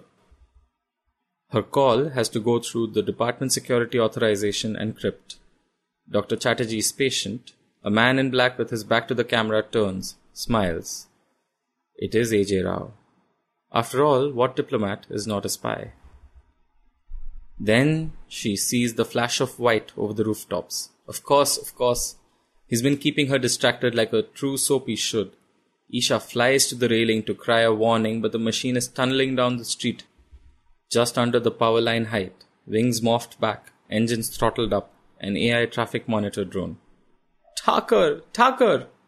One voice in the thousands, and it is not hers that he hears and turns towards. Everyone can hear the footsteps of his own death. Alone in the hurrying street, he sees the drone pile out of the sky. At 300 kilometers per hour, it takes Inspector Thakur of the Department of Artificial Intelligence Registration and Licensing to pieces. The drone, deflected, ricochets into a bus, a car, a truck, a fut-fut, strewing plastic shards, gobs of burning fuel and its small intelligence across Sisganj Road. The upper half of Thakur's body cartwheels through the air to slam into a hot samosa stand. The jealousy and wrath of jinns. Isha on her balcony is frozen. Town and country is frozen. The street is frozen, as if on the tipping point of a precipice. Then it drops into hysteria. Pedestrians flee, cycle rickshaw drivers dismount and try to run their vehicles away. Drivers and passengers abandon cars, taxis, fut-futs. Scooters try to navigate through the panic. Buses and trucks are stalled, hemmed in by people. And still Isha Rathod is frozen to the balcony rail. Soap. This is all soap. Things like this cannot happen. Not in the Sisganj Road, not in Delhi, not on a Tuesday morning. It's all computer-generated illusion. It has always been an illusion. Then her palmer calls. She stares at her hand in numb incomprehension. The department. There is something she should do. Yes. She lifts it in a mudra, a dancer's gesture, to take the call. In the same instant, as if summoned, the sky fills with gods. They are vast as clouds, towering up behind the apartment blocks of Sisganj Road like thunderstorms. Ganesh on his rat vahan, with his broken tusk and pen, no benignity in his face. Shiva rising high over all, dancing in his revolving wheel of flames, foot raised in the instant before destruction.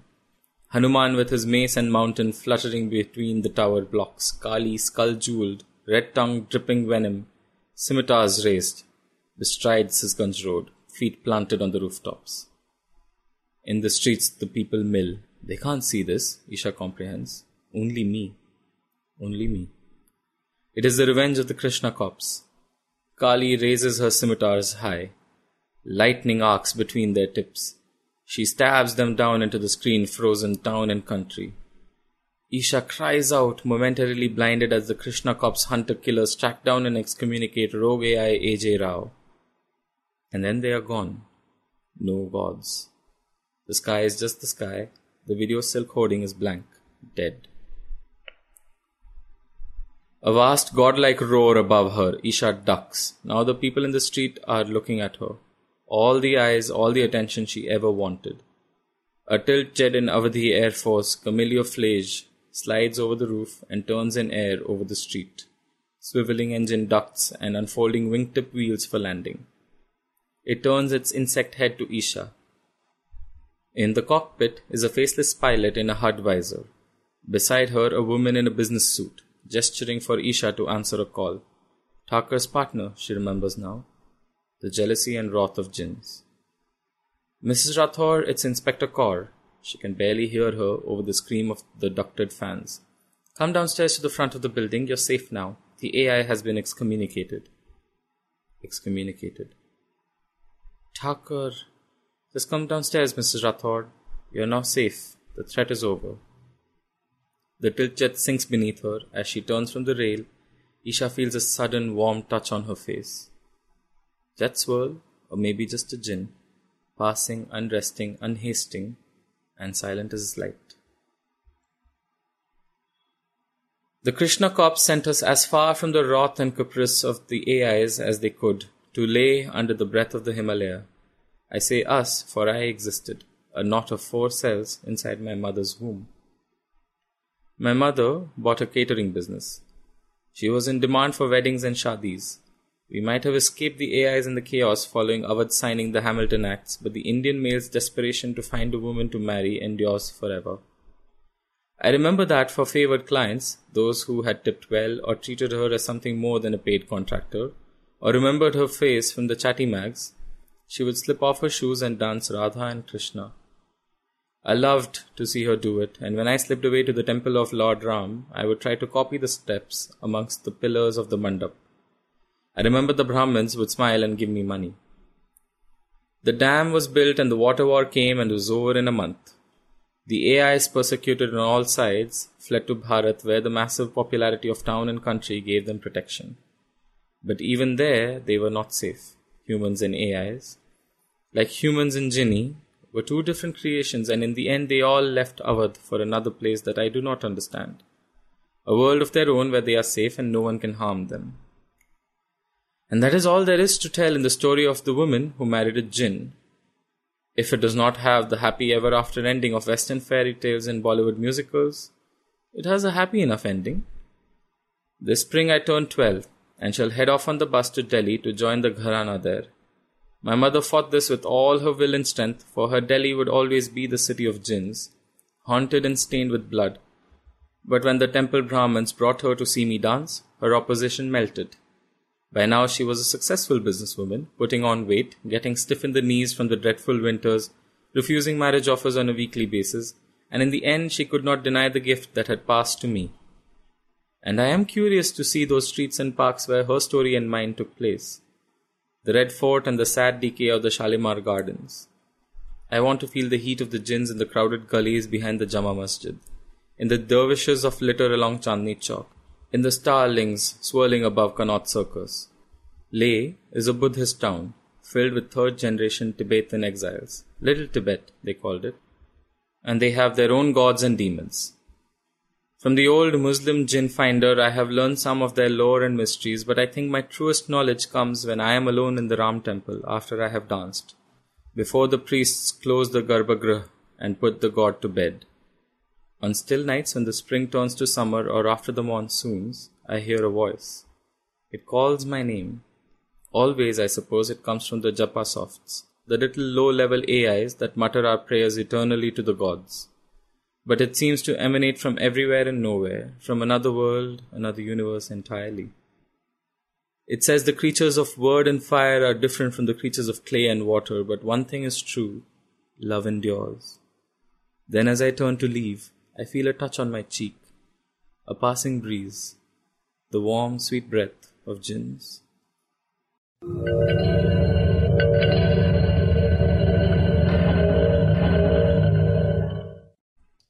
There you go. What can I say? One of the quintessential stories out there from my kind of time with Starship Sofa, and we eventually played on the show. How cool is that? Big thank you to Ian for letting us play that story, and Koshishnik for the fantastic narration. Thank you so much. And little tip of the hat to Jeremy there, pulling that together as well. No mean feat. Thank you, Jeremy. So that is today's show. I hope you enjoyed it. Like I said, just sit back and just get lost in that world. Excellent, excellent, excellent. Until next week, just like to say, good night from me. This presentation has been brought to you by the District of Wonders Network, dedicated to podcasting the finest genre fiction. You can learn more about the District of Wonders and their many literary productions at their website, www.districtofwonders.com. Thank you for listening.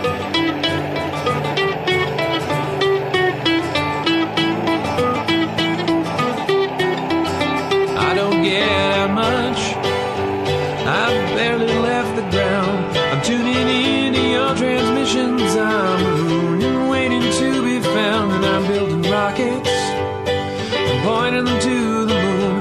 But the work is going slowly. It won't get to you anytime soon. Can you reach me? Is my signal getting through? Turn on your radio, I wanna talk to you.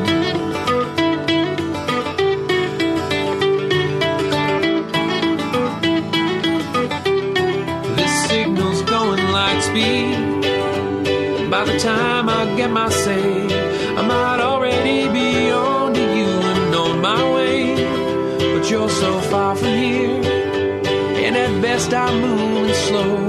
So I'm waiting on your call at home with nowhere to go. Can you reach me?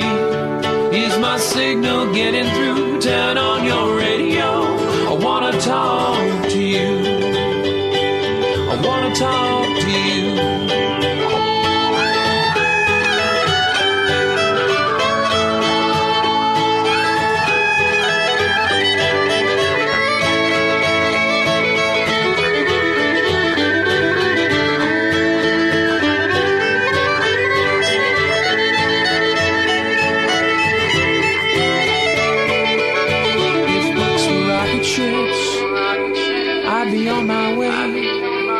If I could cast myself on a radio wave, I might get to you someday.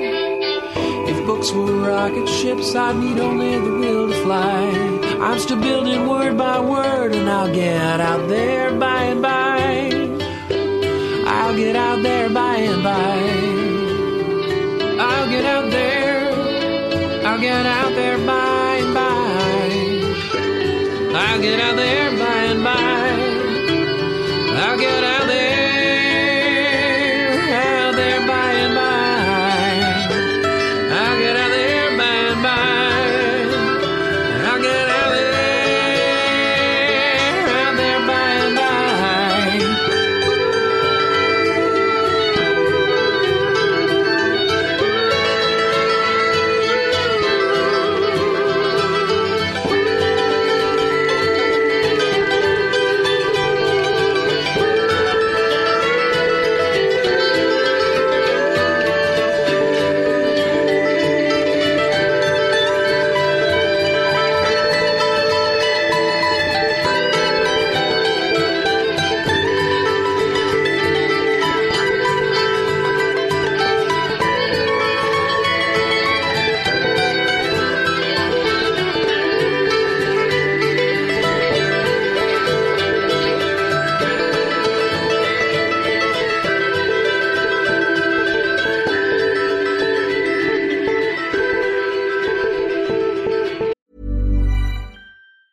Mom deserves the best, and there's no better place to shop for Mother's Day than Whole Foods Market. They're your destination for unbeatable savings, from premium gifts to show-stopping flowers and irresistible desserts. Start by saving 33% with Prime on all body care and candles. Then get a 15-stem bunch of tulips for just $9.99 each with Prime. Round out Mom's menu with festive rosé, irresistible berry chantilly cake, and more special treats. Come celebrate Mother's Day at Whole Foods Market. Hey, it's Paige DeSorbo from Giggly Squad. High quality fashion without the price tag. Say hello to Quince.